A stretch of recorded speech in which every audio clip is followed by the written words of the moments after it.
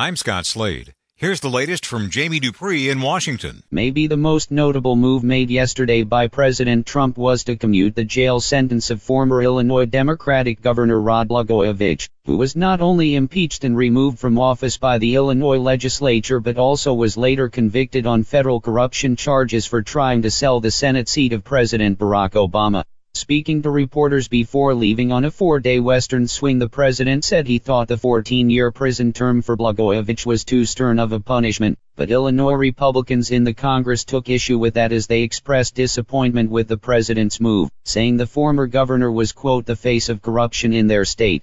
Jamie Dupree 2.0. With just under 2 weeks until Super Tuesday, we really cannot afford to ignore Michael Bloomberg in the Democratic race for president, as a series of polls from Super Tuesday states yesterday showed him running right at the top, from California to Virginia. As I've stressed before, historically candidates did not win a presidential nomination when they ignored both Iowa and New Hampshire and instead spent their time waiting for Super Tuesday, but Bloomberg, some believe, could be the exception to that political rule in 2020.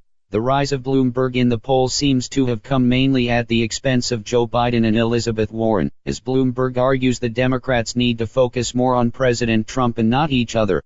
Jamie Dupree 2.0. The Democratic debate in Las Vegas tonight is the first of 2 debates in the next 6 days, as the candidates will welcome someone new to the debate stage, with billionaire Michael Bloomberg joining the action tonight. One would think you will see a lot of verbal shots aimed squarely at Bloomberg, who has used millions of dollars in television advertising to jump way up in the polls. In fact, if you look at polling from the 14 Super Tuesday states which vote on March the 3rd, Bloomberg is at the top in almost all of them.